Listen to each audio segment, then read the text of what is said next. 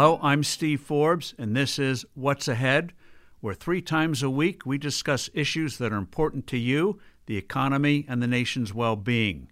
Today, I want to discuss what happened between Dr. Anthony Fauci and Senator Rand Paul in that Senate hearing on Tuesday. Dr. Fauci made clear he wanted a very slow reopening of schools, very slow reopening of the U.S. economy. Dr. Rand Paul, who is a medical doctor, took the opposite tack, saying we should take a more vigorous approach. Senator Paul is right. Concerning colleges and schools, the mortality rate for ages 0 to 18 have only been a handful of cases.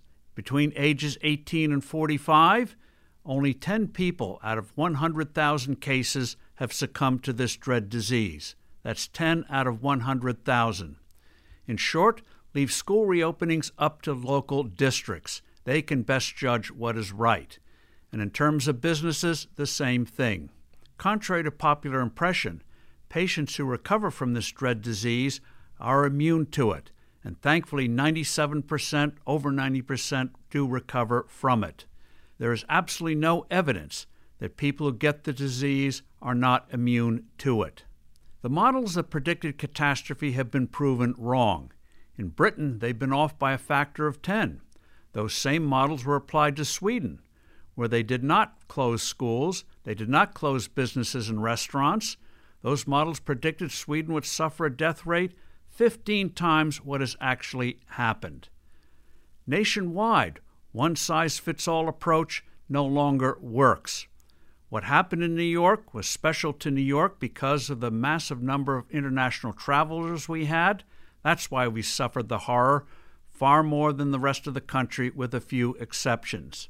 Many local officials now are overreacting to this disease. In California, Elon Musk wondered why his plant was closed while pot shops were open. He defied the government and he won. A little more common sense would go a long ways. Critically important, the lockdowns now are doing in terms of health more harm than good.